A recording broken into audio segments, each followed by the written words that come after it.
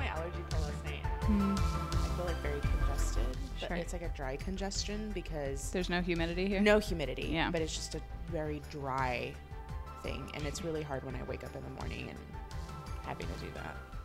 Clear out my sinuses. Anyway, everybody, welcome to the gallery. Welcome to the Gallery Podcast. I'm Claudia Osorio, your host. Today, I have a very special guest with me. She has been a lifelong friend. I think we met probably when we were in third grade. That's when I moved to Spring. I don't know if you remember that. I do, because she has been a singer, a performer. I remember she was in this choir showcase, and I watched her.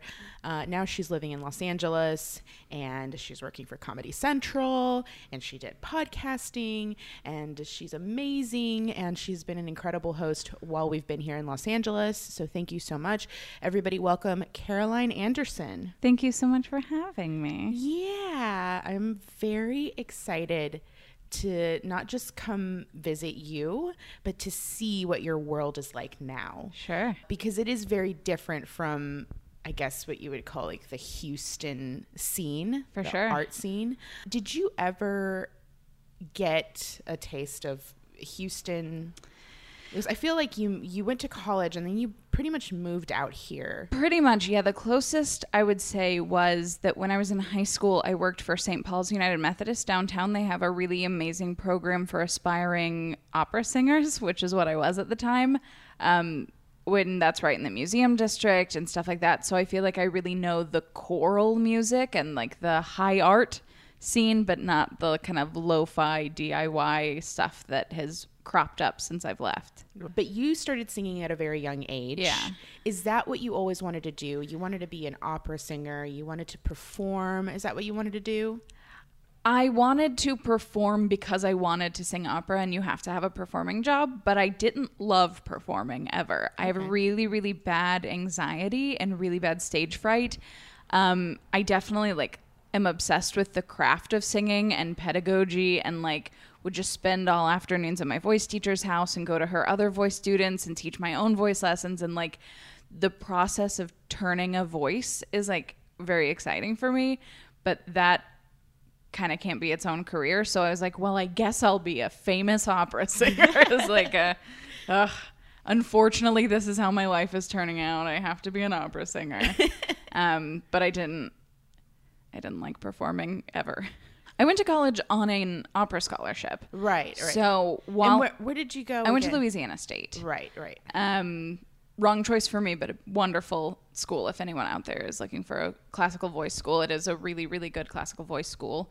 But when I was there, I started doing stand-up and then was like, oh, that dream I had when I was 7 years old of singing opera my whole life is maybe over. So how did that start? You were in elementary school when you started singing? Is that something that you just were naturally able to do? And you were my mom is a pianist. Okay. My dad, they met in their college a cappella group. My dad is very involved in barbershop quartet singing. I have a big brother who sang, and so and my parents led church choirs, so I was just always there. I took piano lessons when I was really young because my mother was a piano teacher. The kind of earliest memories I have are early elementary school, but I also don't remember a time when music wasn't a part of your life. Yeah. You came out to Los Angeles because you were working for a podcast network. Right. How did that start? So when I was in college, I was really obsessed with podcasts in general. It was the very young age of podcasts. It was before Nerdist, before Marin, and Comedy Bang Bang, which was then Comedy Death Ray. I started listening about 10 episodes into it and was it used to broadcast live. I would listen live. I was obsessed with it. And it was just hit the exact right time as I was being disillusioned with music. And so my kind of crazy brain, the hobby I developed in college was making these really detailed spreadsheets of every episode of the podcast and who the guests were and what games they played, because none of that was available online. And I love to make a chart or a graph or a spreadsheet. That's just my most comfortable state. Sure. So I built all of those. And then one day there was like a call of like, hey, we're going to build a website. If anyone can build websites, let us know. And I emailed and said, I don't know how to build websites, but I have these if they help you at all. And they're like, they do help us. How else do you want to help us? And so I came on board as a copywriter when Earwolf, the network, started. And then did just like whatever they would let me do. If I was doing back end stuff with WordPress, if I was doing press releases, just anything they would let me do. And so I did that for free while I was going to college. I dropped out of college pretty quickly after I started doing that because, you know, another beam was being presented and it was time for me to hop off the beam I was on. And then, then I came out to LA. Sure. And it ended up being the lucrative best decision ever. Yeah. Where did that lead after that? Because you're not with Earwolf anymore. That's correct. So after I dropped out of college, I moved back home briefly to save money to move to Los Angeles to work full time and to be out here. And in that time, the Comedy Bang Bang TV show was pitched and developed, and Scott let me know that the show had been picked up. And I said, great, I'm moving to Los Angeles. What perfect timing. And he said, okay, you can have a job on the show. So it's a story that interns hate, like students who go to film school and stuff of the guy had a TV show and he asked if I wanted to move across the country and work on it. And I said, yes. You know what? Sometimes it happens. Right. And you just have, opportunities present themselves and you just have to take it. Yeah. And I admire you so much for doing that because we were talking about this the other day. I have lived in Houston my whole life. Sure. My entire life. We moved out to the suburbs when I was 7-8 years old, but I lived in the city for the most part. And so I grew up with a very city mentality, and I knew I always wanted to go back into Houston, but I never really thought of branching out and going to any other city. Sure. Even though I have family here in Los Angeles. It's crazy. I never, and I have family in New York too. Yeah. But my home has always been Houston. And I think a large part of that is just me not being courageous enough to be able to take that leap. Sure. And you certainly took that leap. I don't want to say it was like a leap of faith because, he basically offered you a job and was like, here you go, you have something. A lot of people come out here and kind of take their chances. Sure. But it seems like you've been on an incredible journey. Yeah. So then you kind of started doing stuff with Upright Citizens Brigade here in Los Angeles as well. I knew that that's what I wanted. All the comedians I loved, all the comedians who were on the podcast I was listening to, they all did UCB. And so it was like, kind of not a question for me that as soon as I moved here, I was going to do UCB classes and try to work up that ladder. And so, I think I moved out here in November and I started my first class in January. How many years ago was that? That would have been 2011 I moved out here. So 2012, January. Okay. Wow. So it's 5 years. I know, that feels insane. Of performing and being in this scene. Yeah. Who do you admire most within this circle? Oh gosh. I mean, it's a really, really big circle. Right. I'm like continually reminded of how massive it is and just how many people I don't know. I mean, when I first got here, it was like Katie Dippold, who's like a really, really talented improviser, but also like writes all the movies everyone loves, wrote The Heat and like Ghostbusters and is just like super talented. And when you watch her, she just like, she's very unassuming, and then she just like pounces and you're like, oh, you're a genius, and no one knew. Joe Wangert's another one of those just like secret geniuses. Now it's not a secret anymore. Mary Holland and Lauren Lapkus, when I first moved here, I was like, oh, they're going to be successful, and now they are, which is very cool to watch. Yeah, there's just so many. It's such a huge, I think the Birthday Boys are like such a talented sketch group, and I loved their TV show, and I'm so excited for what they're doing from this point forward. I love Paul Rust. There's just any kind of... Yeah, we're big Paul Rust fans too. We watch Love. Catch Love, everybody, on Netflix. Yes, that's please. A free plug. Yeah. You're welcome, Paul Rust. I'm very happy to hear that you did name a lot of women. Mm-hmm. Our scene in Houston is predominantly male. Sure. What is the balance here in LA, women versus men? When I first got here, it was like good for what it was. Like it was more balanced than I'd ever seen anything before in my life, which meant that it was like not quite balanced. But it was still impressive of like every Herald team had at least 2 women for every 6 guys, which was like, very impressive at the time. Yeah, I mean, that's great even Sure. now, I think. Sure. Even in Houston. And then there was a point maybe like 3 years ago when I started doing my own show at UCB called Women of UCB. That was just an all-female lineup of sketch and improv and stand-up and everything. And then quickly after I started doing that show, 3 or 4 other all-women shows popped up. So I was like, oh, I'm not going to do my show anymore. That was like a public service, and now other people are taking care of it, so I'm going to do it.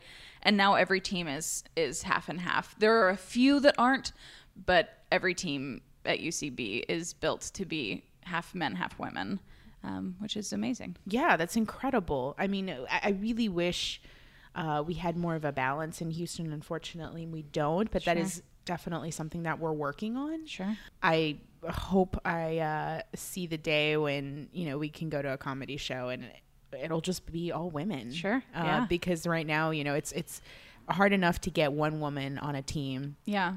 And see a troupe or sketch or anything, and then they'll just have like 1 or 2 women, and I hope if anybody in Houston listens to this and they think, God, Houston sucks, like they're not doing enough, it just is very difficult for women to kind of make a name for themselves, because in Houston it's very DIY, Right. and it's really difficult for women to sort of muscle their way into a scene that has already been established for men. Unfortunately, that's our reality. Sure. But it is changing, and I do appreciate that it's evolving, and hopefully, I don't know if we'll compare to what Los Angeles is doing now in the near future, but I'm hoping that it's the way of the future. Yeah, I mean, we have a female AD right now at UCB on both coasts. Beth Appel is the AD out here, artistic director.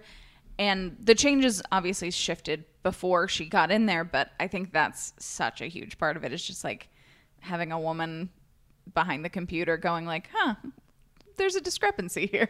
Let's throw some women at the problem, which is always solves it. Because the problem isn't that there just aren't any women who want to do comedy. It's just that they don't have the opportunity to do it. Right. And here it seems like there is more of an acceptance.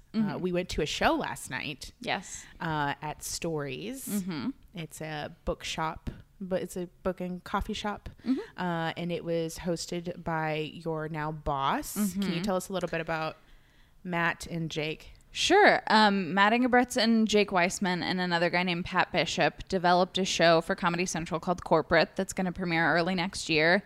And I've had the pleasure to work on it as the script coordinator. I think they're like such cool, funny dudes who do have that DIY sensibility and are putting on a show in the back of a bookstore.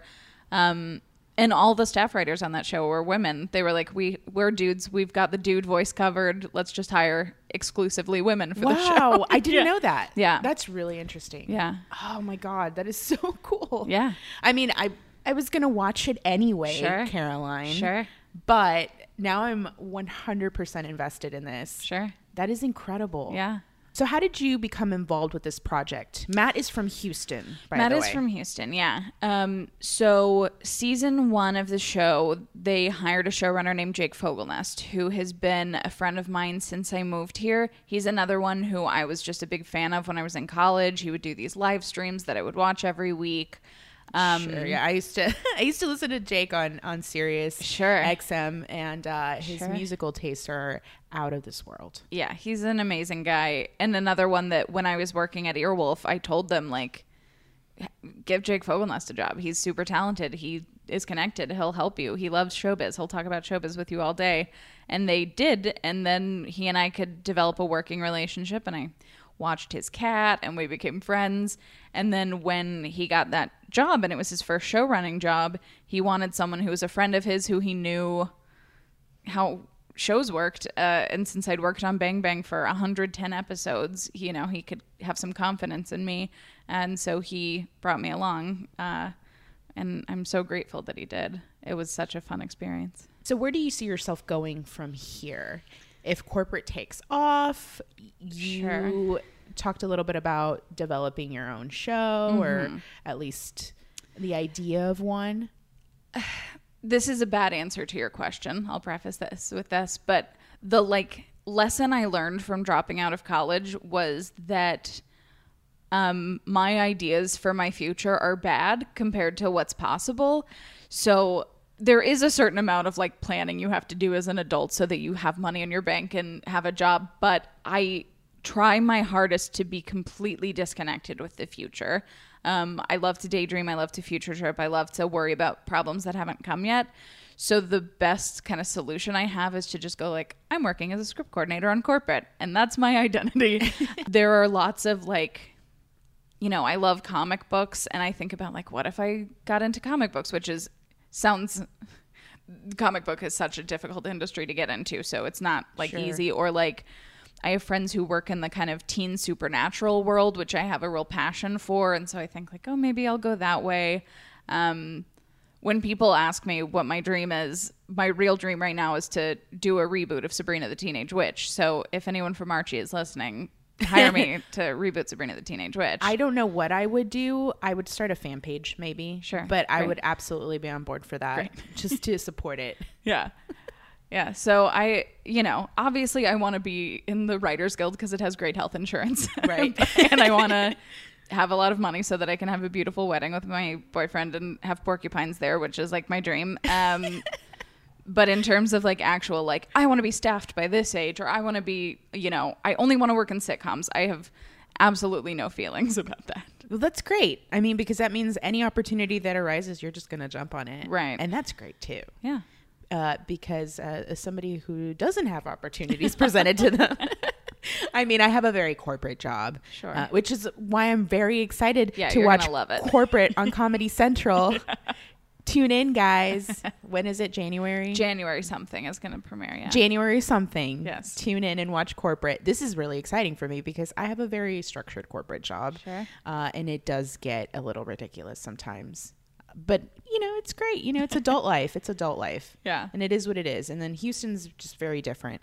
I feel like here in Los Angeles, you can come out here. I hate to be like, oh, you know, you can come out here and, you know, your dreams can come true. And, you know, if you just like give it a chance and stuff. I mean, there's just not a lot of opportunities in Houston to be able to get involved with something creative in this industry, especially. Sure. I had a friend who I interviewed a couple of episodes back who she works as a director and she does a lot of reality TV in Houston. Mm-hmm. So, you know, she does stuff for like HGTV. Right. Like the Property Brothers went out there and did something, and so she does like a lot of that stuff, and you know, she acknowledges it's very difficult, especially for a woman.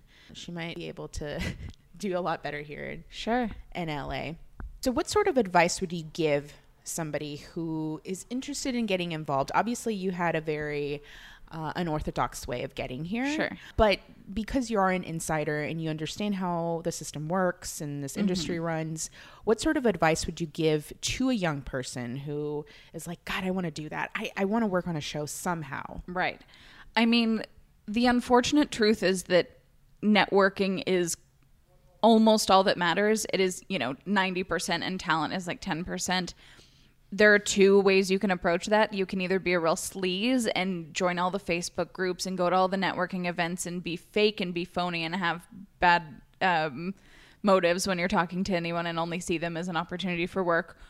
Or you move out to Los Angeles, you try your best, you make friends wherever you find them, whether that's in a comedy community, a spiritual community, your neighborhood, your political organization, and develop real friendships. And then when you each get successful, you help each other out.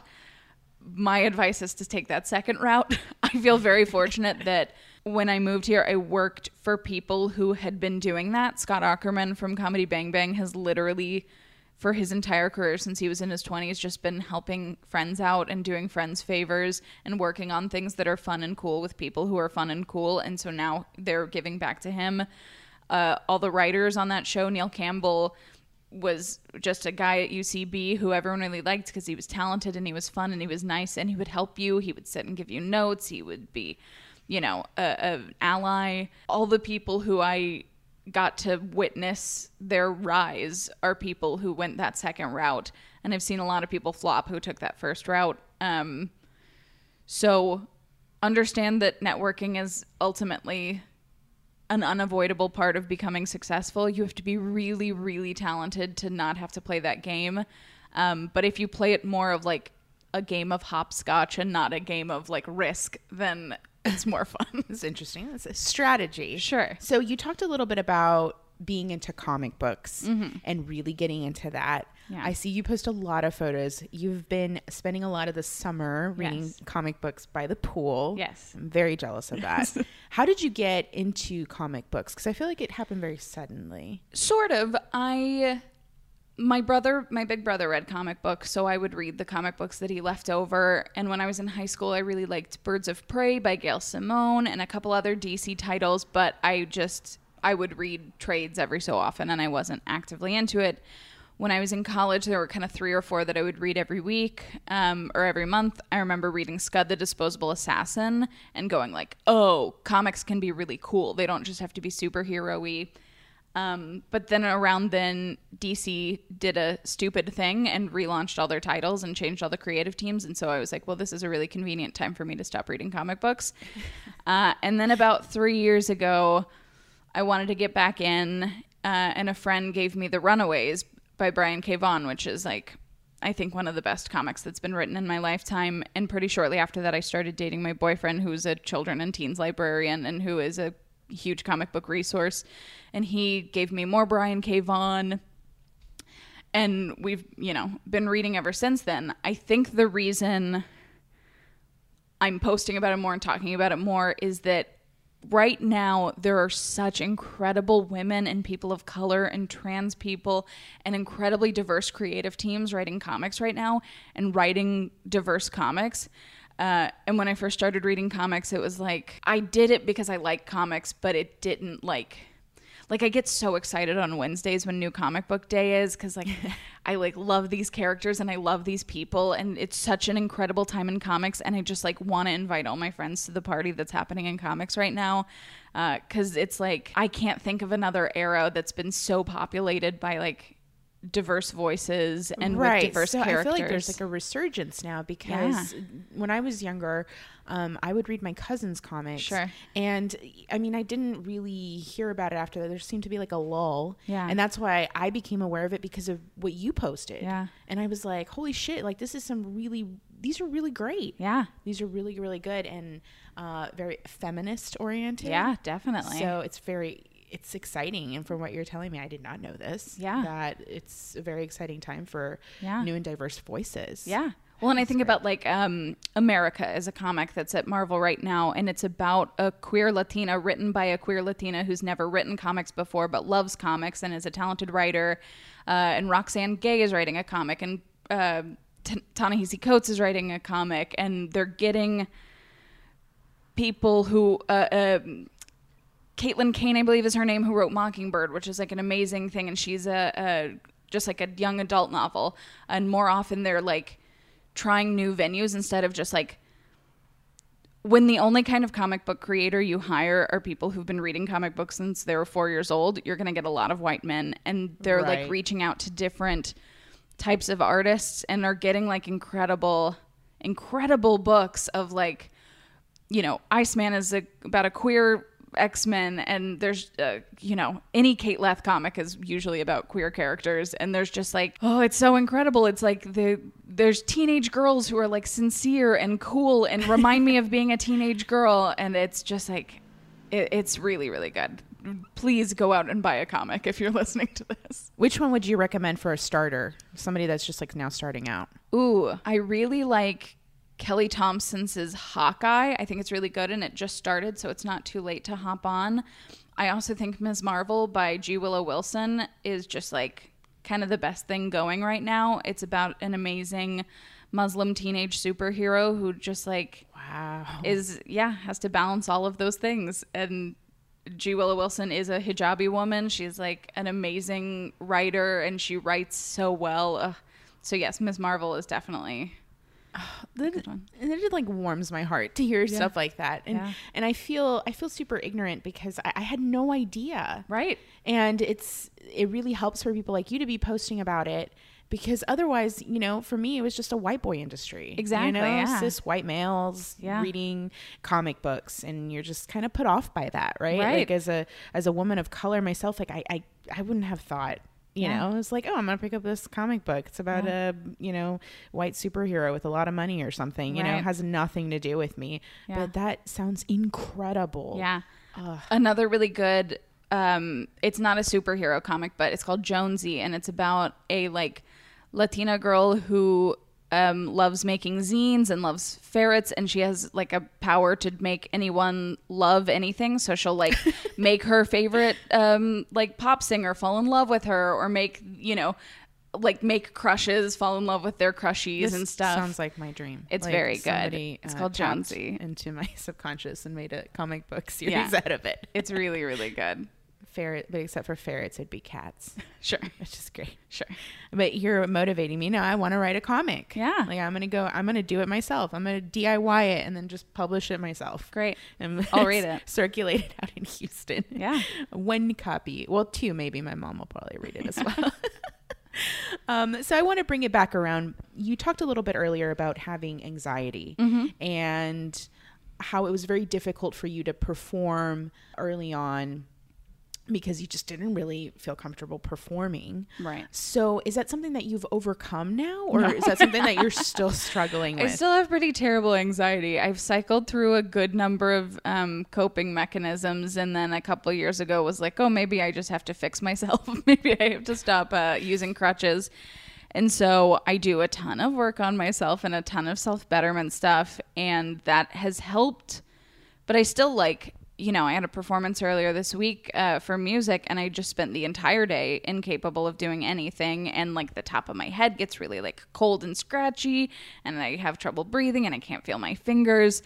And I'll like forget the things that I've been practicing and that I know. And I just like need to hear people tell me over and over again that it's going to be okay and it's going to be fine. But it's much better than it used to be. And every time it gets a little tiny sliver of a bit better. But I still have pretty gnarly, just physical anxiety. You said that you work on self-betterment and helping yourself through it. There are a lot of people that are dealing with this as well, anxiety and depression, but they would like to be involved with something like this. What sort of advice would you give to somebody that's just kind of on the fence of, you know, throwing themselves out there in the spotlight and doing this, but they just have this crippling anxiety? Don't do it if it's going to make you uncomfortable. And you don't have to like,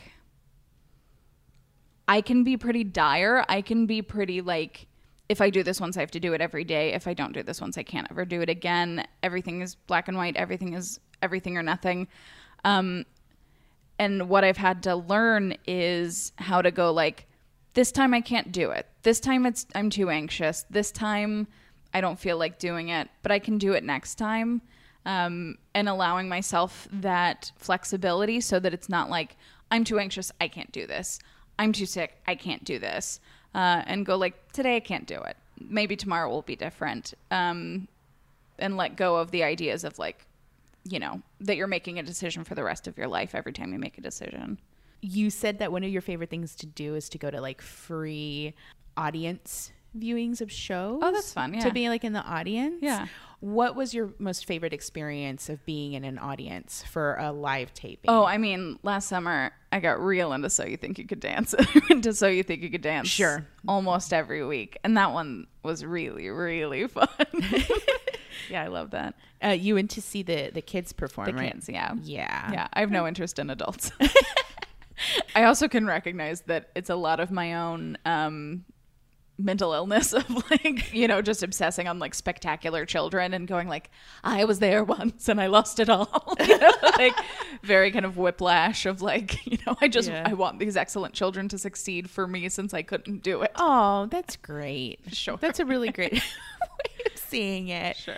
Like, what would you say is your most favorite memory of being here in the last couple of years? You know, what's been cool is bringing music back into my life. And there was a we did an episode of Comedy Bang Bang that was a musical episode. And for that episode, I got to go to our music director, Eben Schletter's studio and record all of the chorus vocals for it, all the background vocals. And that was really, really fun. First, like the feeling of getting to surprise people of like, oh, gotcha, you didn't know I have 20 years of opera training. Well, yeah, that's insane. I think if you like work with somebody and then like one day you just hear them singing and you're like, holy shit, you can sing. And somebody said that to me the other day. I was like humming or something. And the girl who sits next to me in the cubicle, she was like, were you in choir? And I was like, no, I'm singing horribly. The thing is that I'm just humming and it sounds pleasant, you know? So I think people get really taken aback. I can't imagine you with your opera training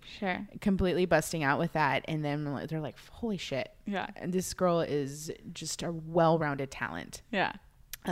So besides that, what else have you experienced here that you would have never have experienced in Houston? I don't want to sell Houston short with my answer, because I'm sure that like, well, they're two very different cities. Sure. So there's a lot that you can't do that. And there's some stuff you can't do here that you can do in Houston. Definitely. So go for it.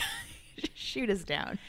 You know, I love LA. I think it's like the most incredible place I've ever lived, and I want to live in it for the rest of my life. And sometimes the most incredible days are just like when I get a sandwich from my favorite sandwich place and go to my favorite park and just sit at that park eating my sandwich. Sure. Those are like the best memories I can think of, are like going to a pumpkin patch or something like that, which you can totally do elsewhere.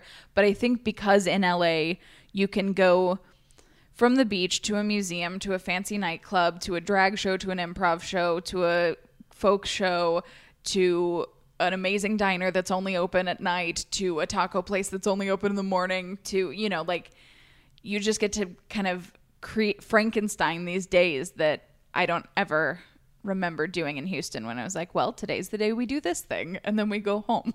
Yeah. And also you were in a different age group. Definitely.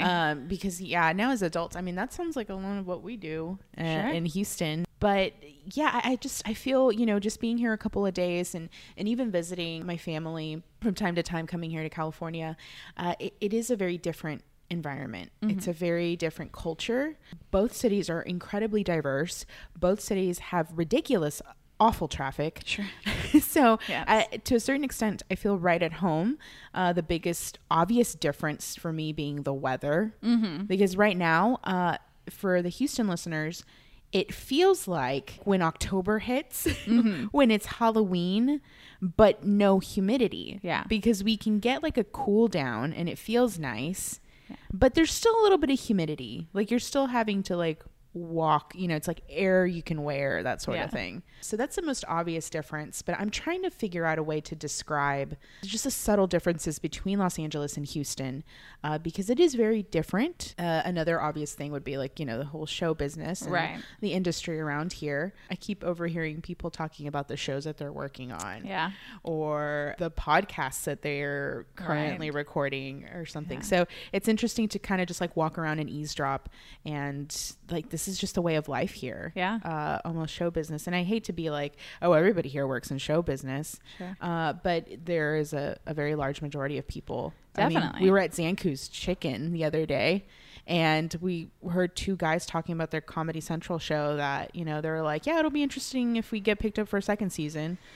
Yeah, there's a lot of people who, I never like to assume that people are getting support from their parents, but there's a lot of people who are just getting support from their parents. And as someone who that just has not been an option for me, it is very interesting to me to see how many people are willing and able to spend 5, even 10 years just trying and not getting a job and not going, okay, I guess I'll just go work retail for now, or okay, maybe I'll get a job at a bank or whatever it is. That is not a luxury I have. Like, I have to get the job that I can get at any given moment. I don't have any safety net at all, and a lot of people here do have safety nets. So I think a lot of times when you hear the dude at the Coffee Bean, you know, talking about his screenplay, there's a lot of that that I would not consider actual parts of showbiz industry. I think there's just a lot of people whose parents are willing to pay their rent while they, you know, write that great screenplay. Sure. Yeah. What obstacles have you encountered since you started living here? I mean, they've been mostly in my own brain, mostly getting my own mental health in order. And, you know, the fact that I don't come from money and that you have to at least convincingly pretend that money isn't a problem for you in Los Angeles.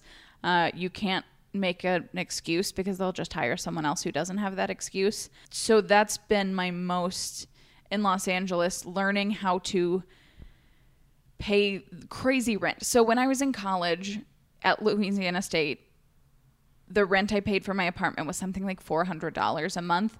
And so I moved out to Los Angeles thinking that that's how much rent is. That is not how much rent is out here. You cannot live for $400 a month. And so I quickly had to literally all the money that I saved up, I have to spend this month on rent. And so learning that of you have to go to the party that all the people at your work are going to go to, and you have to look nice there, and you have to get yourself there, even though you make less money than all those other people in your show, even though you live farther away because you have to, because the rent. Learning to balance all that is really difficult. And the comfort comes that no one's doing it very well unless you have a lot of money. And even still, you know, every day there's some celebrity who's committing tax evasion or something because they don't know how to manage their money. So that's obviously been a huge struggle. And then just being an anxious kid, being a mentally ill kid who then went to college, hated it, didn't go to class, had panic attacks, found coping mechanisms, and then moved out to Los Angeles and very much thinking well, once I'm in this industry, all of that will go away. And then quickly learning it would not, and that I had to make some serious changes about the way I live my life. But LA, because there's so many crazies in LA, it is a great city for self-care and for, you know, spiritual solutions and for things like that. So that's been, you know. And people seem so much more encouraging about that here. Yeah. I feel like there's no stigma. Yeah. There are a lot of performers in Houston who have in recent years been a little bit more open about their mental health issues and their anxiety, or the fact that something traumatizing happened to them. Right. And that's so admirable, because a couple of years ago that was just unheard of. We didn't talk about that. And yeah, there was sort of that stigma of oh, you know, you're crazy, or you know, if you were a creative type, you just didn't really talk about it. Yeah. But I feel like it's helping a lot of people here. But there's more of a nurturing environment here that I've noticed. Definitely. Much more supportive. Yeah. For sure. Yeah. And Houston's getting to that place, which is great. I hate to get off of this topic, but I do want to ask you, what is your dream person to work with? Ooh. Who would you want to work with? The cool thing is that on Bang Bang, I got to work even in a small capacity with so many people. I mean, every comedy idol I had moving out here was on Comedy Bang Bang at some point, whether it was David Wayne or Carrie Kenny. There are people from Mr. Show or people from Kids in the Hall. So I got that opportunity in a very cool way. Yeah. I mean, I'm obsessed with Mad Men. I think Mad Men's the best TV show that's ever been made. I will think about a scene and just cry in the middle of Ralph sometimes. So obviously Matthew Weiner would be cool. I think Roberto, the guy who's in charge of Archie Comics right now, is really killing it. Archie Comics has amazing stuff. And then Riverdale was such a cool show and so expertly done, and I think surprising to a lot of people who didn't know that he was going to be able to do it. So he obviously is on that list, and you know, if he wants to hire me to do Sabrina, then you know, that'd then be we great. can just go ahead and make that happen. Yeah. Yeah, those are the two that come to mind. So the comedy show that we went to last night, Yes, there was a comedian, the female comedian, Barbara Gray, yes, who made a joke, yes. and she said, haha, that might have sounded very familiar, because a very big comic included in her current comedy special. Sure, yes. And then she sort of talked a little bit about, there's kind of an understanding here that, whoever gets the joke on TV first, or the joke out there first, is the one who gets to keep it and gets credit for it. Sure. What are your thoughts on that? It's interesting. I remember there was a thing a couple seasons ago on SNL where there was a Groundlings sketch that was so beat for beat close. And I generally feel like no one's jokes are that original, and a lot of it is parallel thought. and there are obviously some like notorious joke thieves, but also a lot of times the jokes that people get like upset about people stealing, it's like, it was right there. It's like so obvious. With sketch is where it's like, no, you had to go out and buy costumes. You had to stage this, and it looks exactly the same. Sure, the costumes, yeah. like, it's harder to go like a parallel thought. I have really very few feelings about Saturday Night Live, but they are the kind of notorious ones in the sketch world. Mm-hmm. But what's very cool is that more and more sketch groups are getting to be on television or have their YouTube videos or whatever as their own entity. And for a very long time, I was like, you know, the hot guy from this group and the hot guy from this school would come and be on SNL, and they would bring with them like, oh, we did this sketch over at IO, or we did this sketch over at Second City. And what's cool now is like that the Birthday Boys have a sketch show as the Birthday Boys, and no one can do a Birthday Boys sketch because you know it's a Birthday Boys sketch. So I think just put your stuff out there, and then you can't make that argument. Is very possible too in this day and age. Yeah. Right. Like you said, YouTube and just posting videos of yourself. And right. Just putting yourself out there, I guess. Yeah. So today's Kate Bush's birthday. Yes, it is. And you're a huge Kate Bush fan. She's my favorite. Do you want to say something to Kate Bush in case God, she's yes. Of course she's listening. Of course she's tuning in right now. Kate, I love you so much. I thank you. If you ever meet me, I'm going to hide all my tattoos from you so you don't realize that I have 9 tattoos dedicated to you. I think she would love that. I don't think she would at all. I think she'd be terrified of me. That is like, I think once an hour, every hour, like, I don't think Kate Bush would like me if she met me. Oh, I disagree. She's great. You saw her live. I did see her live. What was that like? I mean, that was another thing where like I got there on Sunday and the show was on like Thursday, and I just couldn't do anything for those like 4 days because I just was like walking around town and people would be like, hi, how are you? I'd be like, I'm seeing Kate Bush. I just like could not think about anything. Where did you see her? So she did all of her shows at the same venue because it was a very immersive show that had like theatrical elements, so it couldn't tour. But it was at it was in Hammersmith at a venue that's changed names so many times I forget what it's called now. But it was incredible.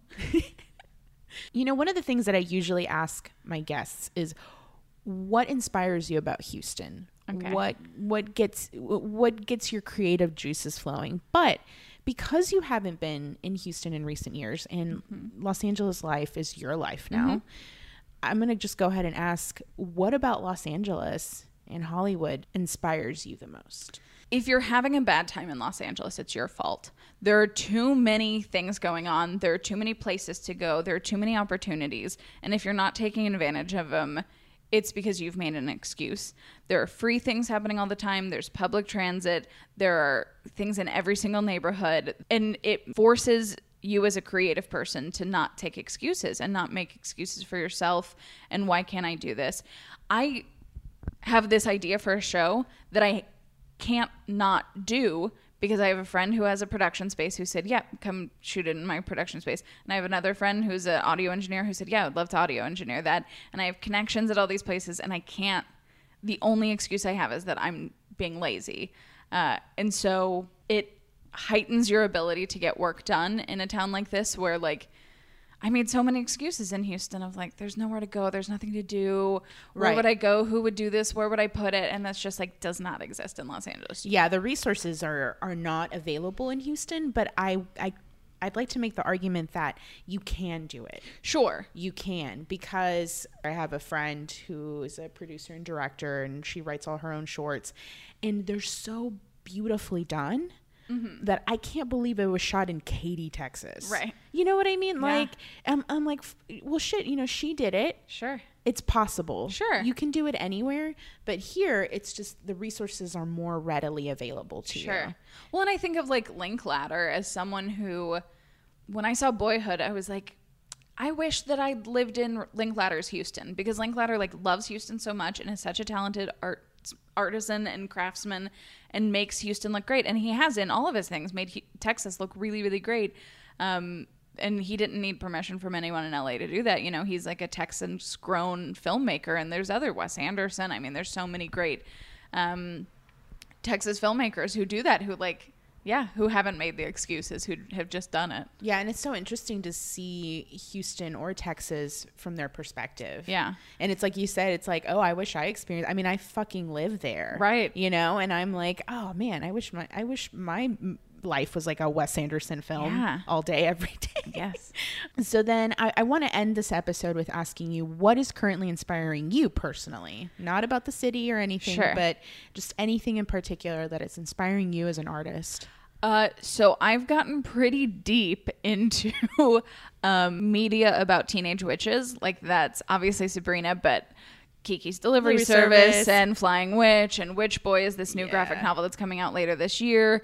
And Little Monsters is this great 1960s comic that doesn't exist anymore. And there's a million comics about teenage witches, Spell on Wheels or Black Magic, Scarlet Witch, and Worst Witch and The Craft. And, you know, that's very much like all I'm consuming right now.